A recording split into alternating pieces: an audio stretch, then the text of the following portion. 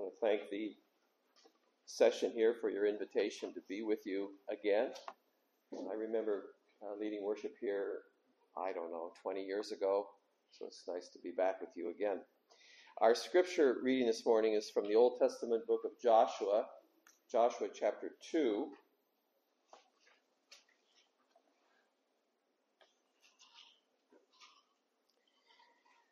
If you read the end of chapter 1, where Joshua is told to prepare Israel, for in 3 days they will be crossing, and then when you get to chapter 3, the crossing begins. What is chapter 2 doing here? Well, it has a very important place in the story of Joshua. We read the word of God, Joshua 2. And Joshua the son of Nun sent out from Shittim 2 men to spy secretly, saying, "Go view the land, even Jericho." And they went and came into the harlot's house, named Rahab, and lodged there. And it was told the king of Jericho, saying, "Behold, there came men in hither tonight of the children of Israel to search out the country." And the king of Jericho sent unto Rahab, saying, "Bring forth the men that are come to thee, which are entered into thine house, for they have come to search out all the country." And the woman took the 2 men and hid them, and said thus, "There came men unto me, but I wist not whence they were. And it came to pass about the time of the shutting of the gate, when it was dark, that the men went out. Whither the men went, I wot not. Pursue them quickly, for ye shall overtake them." But she had brought them up to the roof of the house, and hid them with the stalks of flax, which she laid in order upon the roof. And the men pursued after them the way of the Jordan unto the fords. And as soon as they which pursued after them were gone out, they shut the gate. And before they were laid down, she came up to them upon the roof. And she said unto the men, "I know that the Lord hath given you the land, and that your terror is fallen upon us, and that all the inhabitants of the land faint because of you. For we have heard how the Lord dried up the water of the Red Sea for you, when ye came out of Egypt, and what ye did unto the 2 kings of the Amorites that were on the other side of Jordan, Sihon and Og, whom ye utterly destroyed. And as soon as we had heard these things, our hearts did melt, neither there remained any more courage in any man because of you. For the Lord your God, he is God in heaven above and in the earth beneath. Now therefore, I pray you, swear unto me by the Lord, since I have showed you this kindness, that you also show kindness unto my father's house, and give me a true token, and that ye will save alive my father and my mother and my brethren and my sisters, and that all that they have, and deliver our lives from death." And the men answered her, "Our life for yours, if ye utter not this our business. And it shall be, when the Lord hath given us the land, that we will deal kindly and truly with thee." Then she let them down by a cord through the window, for her house was upon the town wall, and she dwelt upon the wall. And she said unto them, "Get you in the mountain, lest the pursuers meet you, and hide yourselves there 3 days, until the pursuers be returned, and afterward may ye go your way." And the men said unto her, "We will be blameless of this thine oath, which thou hast made us swear. Behold, when we are come into the land, then thou shalt bind this line of scarlet thread in the window, which thou didst let us down by. And thou shalt bring thy father and thy mother and thy brethren and all thy father's household home unto thee. And it shall be that whosoever shall go out of the doors of thy house into the street, his blood shall be upon his head, and we will be guiltless. And whosoever shall be with thee in the house, his blood shall be on our head, if any blood be upon him, if any hand be upon him. And if thou utter this our business, then we will be quit of thine oath, which thou hast made us swear." And she said, "According unto your words, so be it." And she sent them away, and they departed. And she bound the scarlet line in the window. And they went and came unto the mountains, and abode there 3 days, until the pursuers were returned. And the pursuers sought them throughout all the way, but found them not. So the two men returned and descended from the mountain and passed over and came to Joshua the son of Nun and told him all things that befell them. And they said unto Joshua, Truly the Lord hath delivered into our hands all the land, for even all the inhabitants of the country do faint because of us. This truly is the word of the Lord. Dear congregation of our Lord and Savior Jesus Christ, when the writer of the book of Hebrews gives that long catalog of heroes and heroines of the faith in Hebrews chapter 11, he mentions two women, Sarah, the wife of Abraham, and Rahab the harlot. Rahab is remembered because of her tremendous act of faith whereby she hid the two spies and protected them from the police of Jericho that the king of Jericho had sent to her home. Thus cataloged with the heroes and heroines of faith. And Rahab is engrafted into Israel. If you read Joshua 6, that story is told how Joshua sends men and they bring Rahab and her household into Israel. And after a proper time of ceremonial cleansing, she and her family are engrafted into Israel. And she will become an ancestress of David, and thus an ancestress of the Lord Jesus Christ. And so when we come to the Gospel of Matthew, Matthew begins a genealogy.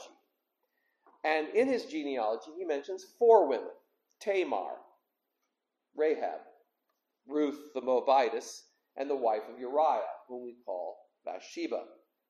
He mentions four women whose marriage and whose activities in their own life were rather unusual, but whose activities furthered the line of the coming of the Christ, and thus further the line of the coming of the kingdom.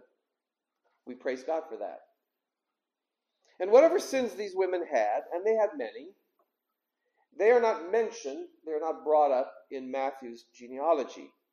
Actually, the Jews of Matthew's day considered Tamar and Rahab to be great women because they were converts to Judaism. Therefore, they were great women. But the scripture, Matthew doesn't draw attention to that.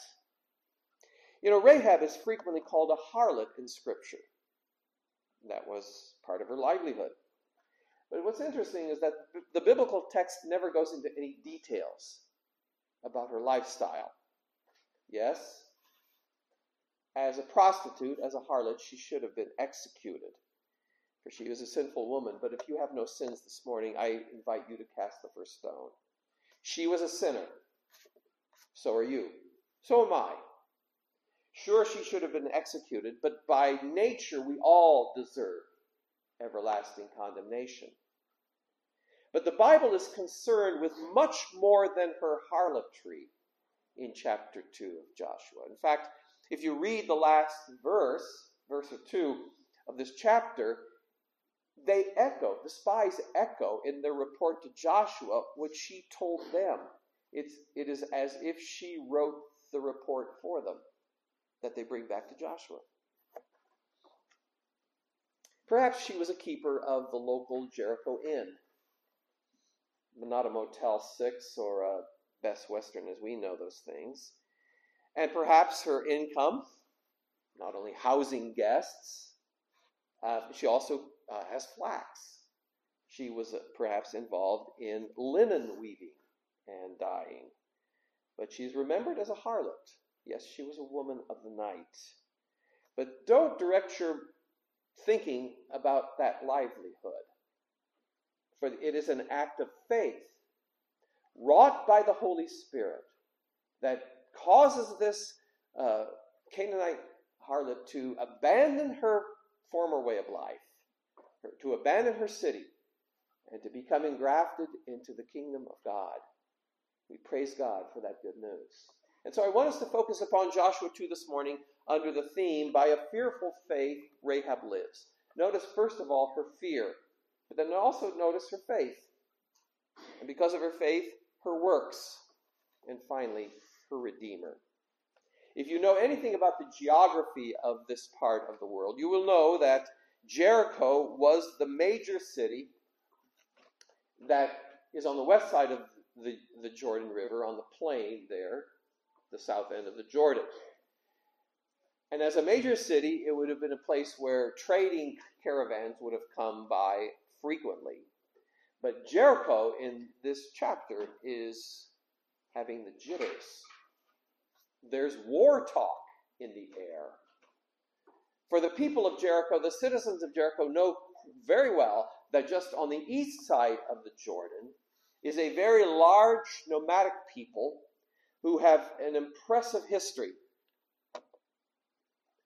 They have heard the stories of the Red Sea crossing. They have heard the stories of the more recent defeats of Sihon and Og, Amorite kings. Now, maybe some of the citizens of Jericho would try to calm the jitters by saying, look, the Jordan is at flood stage. No army, no people can cross the Jordan at this time at flood stage. And remember, our city walls are thick. Archaeology has confirmed that the walls of Jericho were very thick walls. But if we know the story, what God can do to water, he can cut it. We all know what he can do to walls. He can bring them down. And yet Jericho has the jitters. They're nervous. And it's into that city come two spies. Now they try to be secret, but they are spotted. They are spotted, and they are spotted especially going to the home of Rahab the harlot, whose home was built into those thick walls. You know, kings would often use prostitutes to get information. These caravans that go back and forth between Mesopotamia and Egypt would have had a lot of information. And what's interesting, that is a tactic used by governments to this very day. Perhaps you remember the story several decades ago where Marine guards at the American embassy in Moscow were compromised by prostitutes. The KGB knows how to appeal to our sinful desires. And she tells a lie when the Jericho police come to her door. Now, I know that a lot of ink has been spilled discussing her lie. Lying is wrong. Lying is a sin. Liars are to be condemned. But also bear this in mind as we think about what she did. It was a sign of Oriental culture that if you accept a guest into your home, you are obligated to protect them. That was culture then. Now, I'm not going to say that's right or wrong. I'm saying that is what they would do. And so you might say, well, she's following the practice of her day and age. But there's much more than that. Much, much more than that. For let me ask you, why should she give any more assistance to the Jericho king when her own heart and loyalties are switching from Jericho and its gods and king to the Lord? She's going to pledge allegiance to the King of Kings and Lord of Lords. Why should she give any assistance whatsoever to the Jericho king? Jericho has the jitters, but so does Rahab. And so before the men finally drift off to sleep, she comes up to the roof to talk to them. And she pours out her heart in verses 9 through 13. Basically, she says this: we are afraid. We are very afraid. We have heard what your God did, the Lord, Yahweh, what he did to the Red Sea when you came out of Egypt. We have heard about those defeats of Sihon and Og, the great Amorite kings in the Transjordan.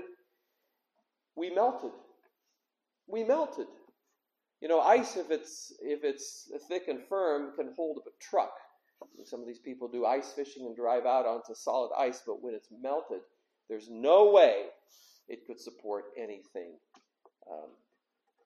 of weight.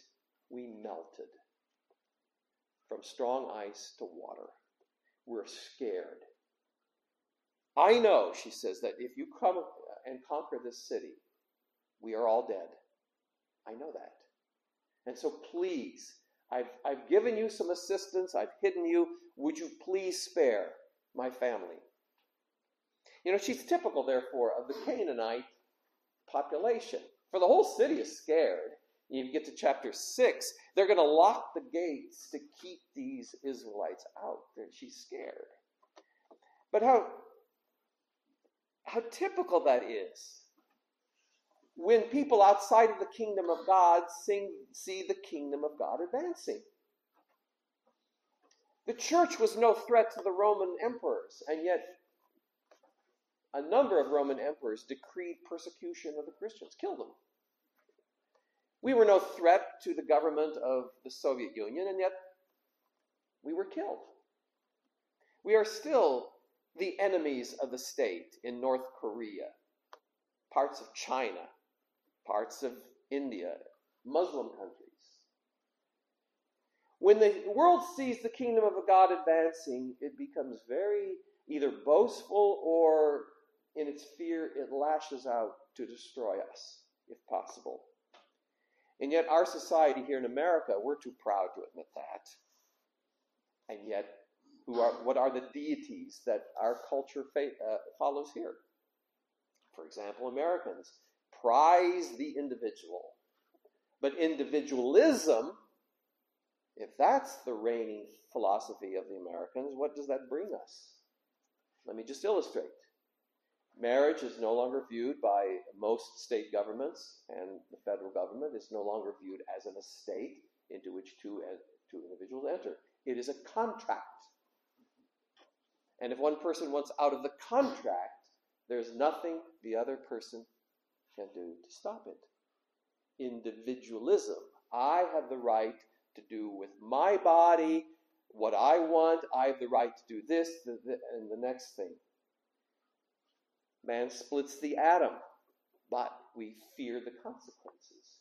Nuclear energy can be a wonderful source of power, and yet we can also turn the world, humanly speaking, into a cinder in 24 hours. People are gripped with economic fears. We have a debt as a nation that is virtually insurmountable. We are afraid of diseases. We are made to be afraid of diseases. We have a climate that is changing in ways that we are told to be afraid. In other words, the gods of silver and gold, the gods of the individual, the gods of oil and grain, have not and cannot bring in the kingdom of God. And then the church comes and says this message. The true kingdom of God has a monarch named Jesus Christ. He is the Lord of all creation. And he says clearly in his word that the kingdom of God has come. The time is at hand, Mark chapter 1, repent and believe the gospel. And the world says we will not repent. Then face the judgment, for he will come someday to judge the living and the dead. And the reaction, we don't want to hear your message. Stop persecuting us. We will cancel you. We will kill you if necessary. The kingdom of God advances. It's on the east side of the Jordan River. And here is Rahab, like so many other Canaanites, terrified. She's scared, but she admits it. But instead of locking up her heart, as the city of Jericho will, to keep God out, she opens up her life in an expression of beautiful faith.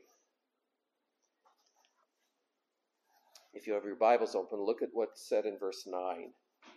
And she said unto the men, I know that the Lord hath given you the land. When you get to the end of verse 11, she says, your God, the Lord, Yahweh, is the God in heaven above and on the earth beneath. That's her confession of faith. Simple, to the point. Like a person who has never been raised up in a church, she just has a very simple confession. I know that the Lord is giving you the land. Your God is the God in heaven above and on the earth beneath. Whatever pagan gods she may have worshipped, she says, whatever gods there are, your God is the God. And she's confessing this on the basis of what? some stories. The story of the Exodus. Now think, that happened 40 years ago. And yet, that story still lives on the streets of Jericho. She knows about it, as well as the more recent defeats of the Amorite kings, Sihon and Og. She knew simply some truth stories about God leading Israel to victory. And she believed. I know that the Lord hath given the land to you. Now, therefore raises this question among us today as we read this story. It's the question of knowledge and faith and belief. Brothers and sisters, what do you know? And what do you believe on the basis of what you know? Rahab did not have the benefit of Sunday school, catechetical instruction. She never attended a Christian school in Jericho because there were no Christian schools in Jericho at all.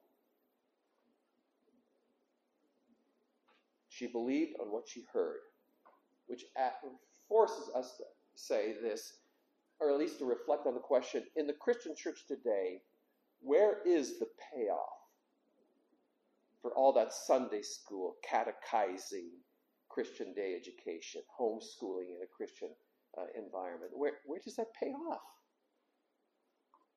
for many? We have heard the stories of the gospel. God sent his own son into this world, born as a baby, lived the perfect life, condemned to death by a Roman governor, and in that death he takes the punishment of hell that we deserve upon himself, really and truly paying the debt that you and I could never pay.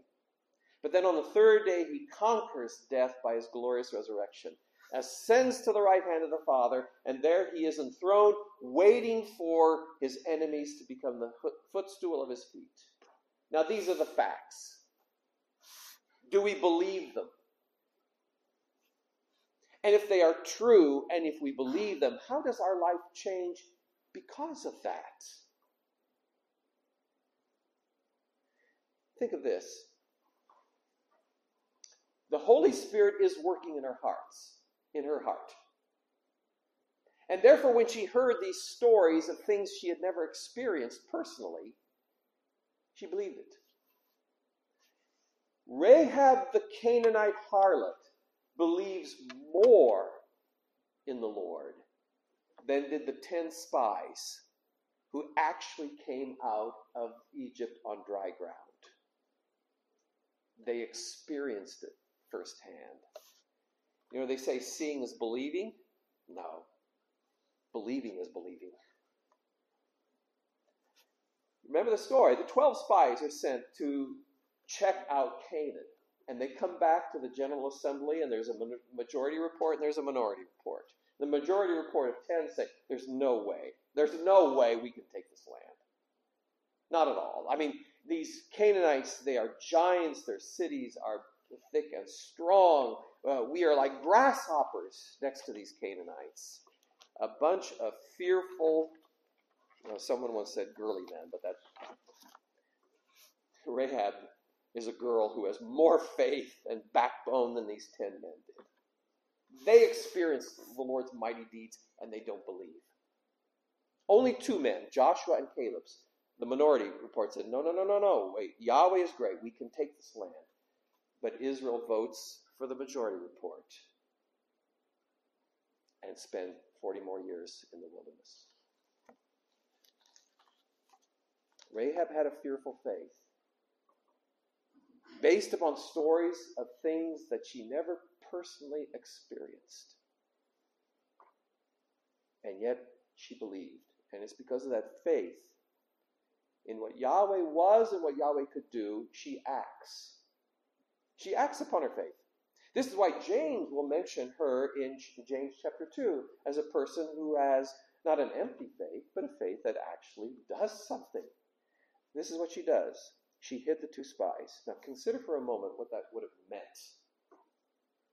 If the king of Jericho had discovered that she was actually hiding the spies and that she had lied to his policeman, what would he have done? Would they have had a rose garden conference and talk about it over tea? He would have killed her with no mercy, no second thought, and he would have executed her entire family.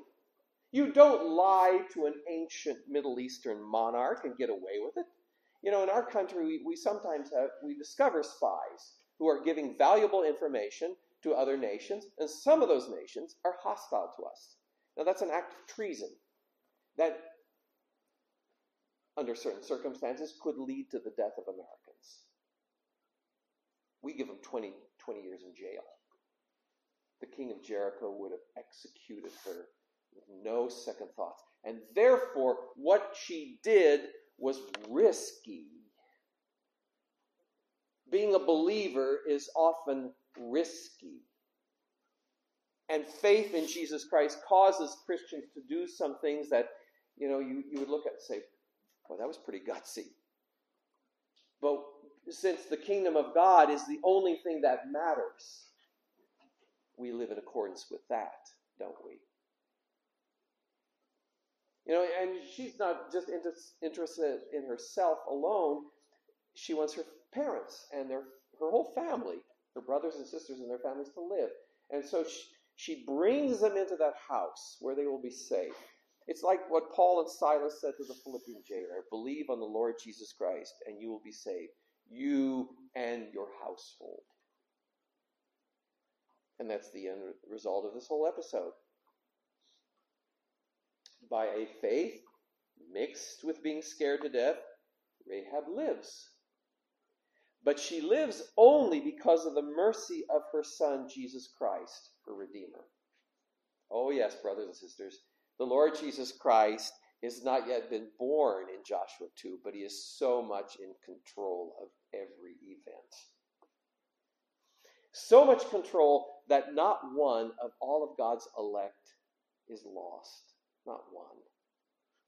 And one of the elect includes Rahab, a Canaanite harlot.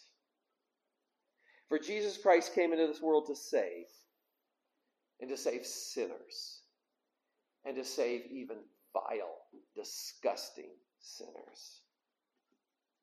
Yes, Joshua 6:25 will say that Joshua, once the walls collapse and the city is conquered, bring out Rahab and her family, and they have to go through a period of cleansing, but they are engrafted into the nation of Israel. And that is possible because of a later Joshua. We call him Jesus, but it's simply a New Testament version of the name Joshua, Jesus Christ. Jesus Christ is so merciful that here in Joshua 2, he's saving his own mother. He's saving his own mother, Rahab, who was a Canaanite harlot, so that she could become engrafted into the kingdom and thus become an ancestress of David and, of course, the greater David, Jesus Christ. Now remember, she was a fallen woman. And as a citizen of Jericho, she was slated for destruction, anathema, condemnation. She should have died, but instead she is saved by grace through faith. By grace through faith, even though her faith had a long way to go. I mean, she needs further instruction. And yet God's first action in taking the land is not the destruction of Jericho. The first action of conquest was to transform the heart of a Canaanite prostitute. That's the first thing he does. Who says that the God of the Old Testament is a cruel and bloodthirsty tyrant?